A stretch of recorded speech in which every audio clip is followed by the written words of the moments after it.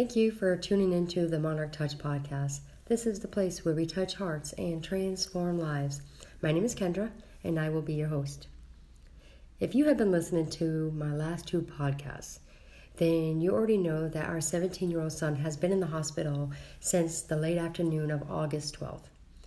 But if you are just tuning in today, I'll give you a quick recap so you know where I'm going with this podcast. We brought our son into the ER Thursday late afternoon because he wouldn't wake up. And I knew that it was something really serious that was going on when a 17-year-old child doesn't protest about me getting him dressed. But then I thought, maybe it's not so bad, as my husband lifted him up out of bed and Ethan actually began walking with the help of his dad holding his arm around his shoulders. But even though Ethan's eyes would open, it was like he wasn't there. At this moment in time, we didn't know the severity of what was going on because we had no knowledge of the importance of glucose, or lack of it in this case.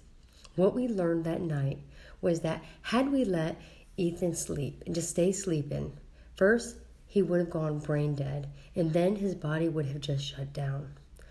What we were perceiving as a healthy adolescent, that boy would have just passed away in the night. And the Ormond Beach Hospital transported Ethan to Orlando, and 2.5 weeks later, Orlando had him flown to Philadelphia. There's a specialized endocrine team here at CHOPS, and we have come all the way here without the promise of insurance yet, in the hope that they can find this tiny little tumor on his pancreas. It's called an insulinoma. It's large enough to almost take his life, but it's so small that it has been difficult for anyone to locate, even with all this expensive, high-quality technology. Each test brings promise and a new hope. But each time a test returns back with the news that they can't find it, we feel discouraged, frustrated, and just beaten down. One day, as I was laying on the couch one evening by my son's hospital bed, in this unfamiliar environment, my heart was feeling so discouraged, and I was silently praying for God just to show himself to me. I was feeling beaten down by all these unforeseen circumstances and truly abandoned by him. I was desperately needing something. I just didn't know how to articulate what that was. My husband and I walked back to the hotel late that evening and went to bed just feeling discouraged. We woke up the next morning and we ate our breakfast outside on the hotel balcony, and I was just whining to my husband and trying to verbally process what I was feeling. But then he said a word, and when he said it, I felt it pierce my bones and my soul, and I realized this is what I'm feeling. Hopeless. I was feeling hopeless because I was putting my hope in outcomes, circumstances, and very specific results that were not turning out the way I wanted them to. Ethan wanted us not to come back back to the hospital till later on, so maybe he needed to process in his own way. My husband and I decided to walk a different way around town. We both were looking for some inspiration. We decided to go find the stairs of the museum that Sylvester Stallone climbs with the Eye of the Tiger playing in the classic movie Rocky. It's my favorite movie, and it's the favorite part.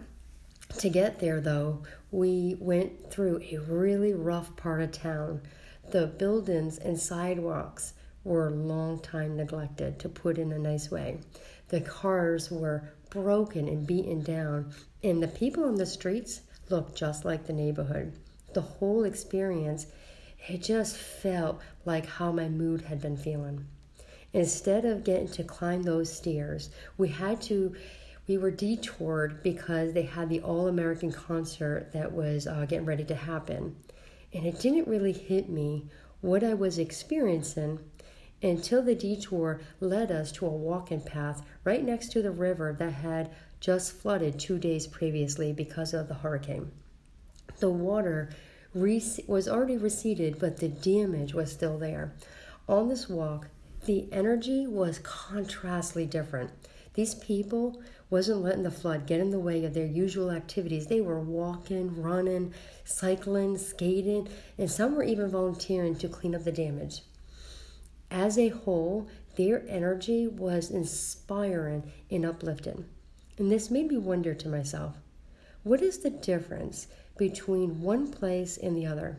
These streets were so close together. The neighborhood and people in the first section of town had given up hope. We saw it in the things they owned and how they carried their own bodies.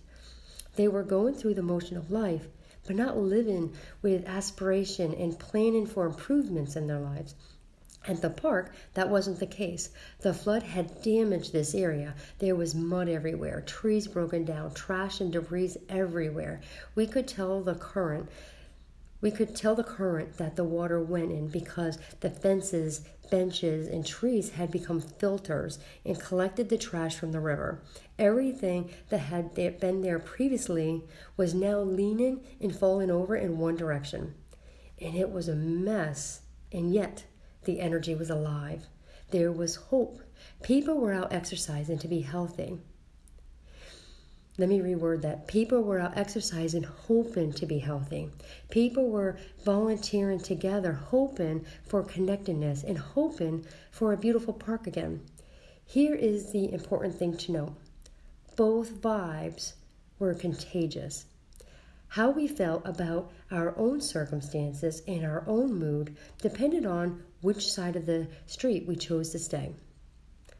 There's a psalm that I want to read to you where David speaks words that make me want to cry because this speaks very close to my heart in this season of my life. It's Psalms 42. As the deer pants for a flow in streams, so pants my soul for you, O Lord. My soul thirsts for God and for the living God. When shall I come and appear before God? My tears have been my food day and night. While they say to me all day long, where is your God? These things I remember as I pour out my soul. How I would go to the throng and lead them in procession to the house of God, with glad shouts and songs of praise, a multitude keep in festival. Why are you cast down, O my soul? And why are you in turmoil with me? Hope is in God, for I shall again praise him, my salvation and my God. My soul is cast down within me. Therefore, I remember you from the land of Jordan, and of Hermon, and from Mount Mizar. Deep calls to deep at the roar of your waterfalls. All your breakers and your waves have gone over me. By the day the Lord commands his steadfast love, and at night his song is with me, a prayer to the God of my life. I say to God, my rock, why have you forgotten me? Why do I go mourning because of the oppression of the enemy? As with the deadly wound in my bones, my adversaries taunt me, while they say to me all day long, where is your God? Why are you cast down, O my soul, and why are you in turmoil with me? Hope is in God, for I shall again praise him, my salvation and my God. The night I was laying on the hospital couch, I was questioning myself this very same question that David was asking himself so long ago. Why are you cast down, my soul, and why are you in turmoil with me? Many of us know our problems, our fears, our broken dreams. David is aware of the pain he is feeling, and he doesn't try to hide his emotions.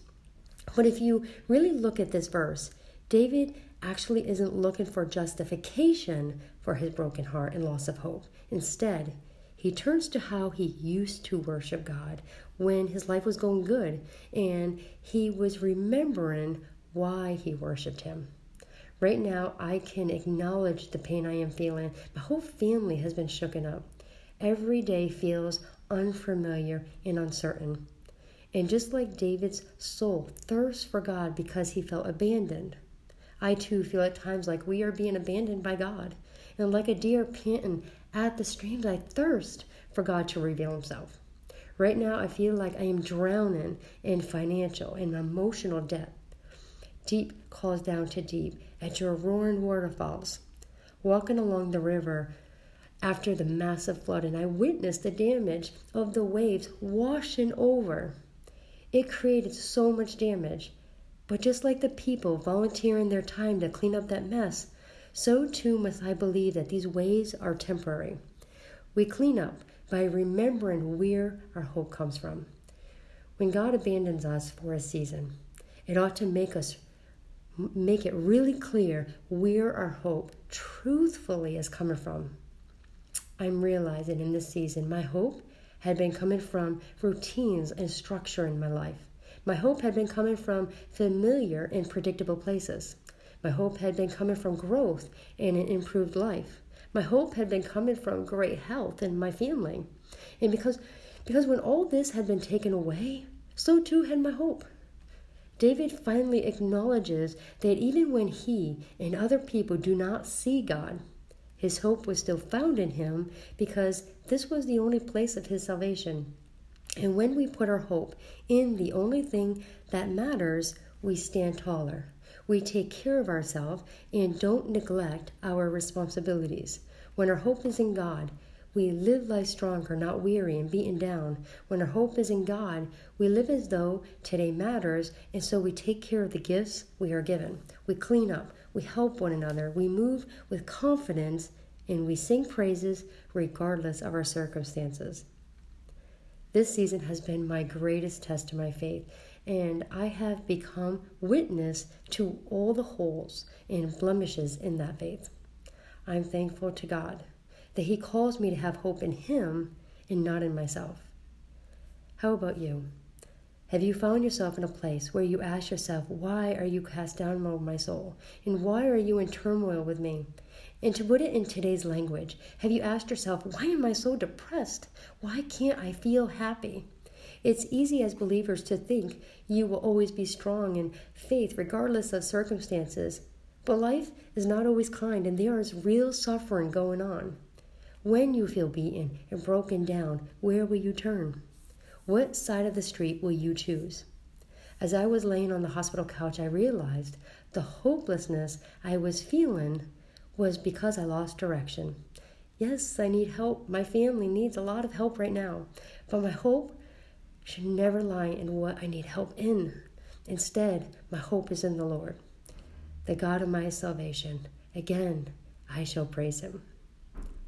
I hope you enjoyed this episode. If you were in the Central Florida location looking for a massage, God willing, we will be back home soon with our son, and I will be getting back to work. For now, though, you can visit my website at monarchtouch.com. Thank you for tuning in today, and if you like this show, please share it with a friend. Wherever you may be listening, please subscribe and give it a 5-star so that other people may be able to find the show and also receive support for their wellness. And if you are listening on Apple iTunes, would you leave a review that may encourage other listeners to tune in? If you have thoughts you would like to share, you can go to the Instagram or Facebook page, Monarch Touch, and leave your comments there. I appreciate you. And until next time, go out and make it a healthy day.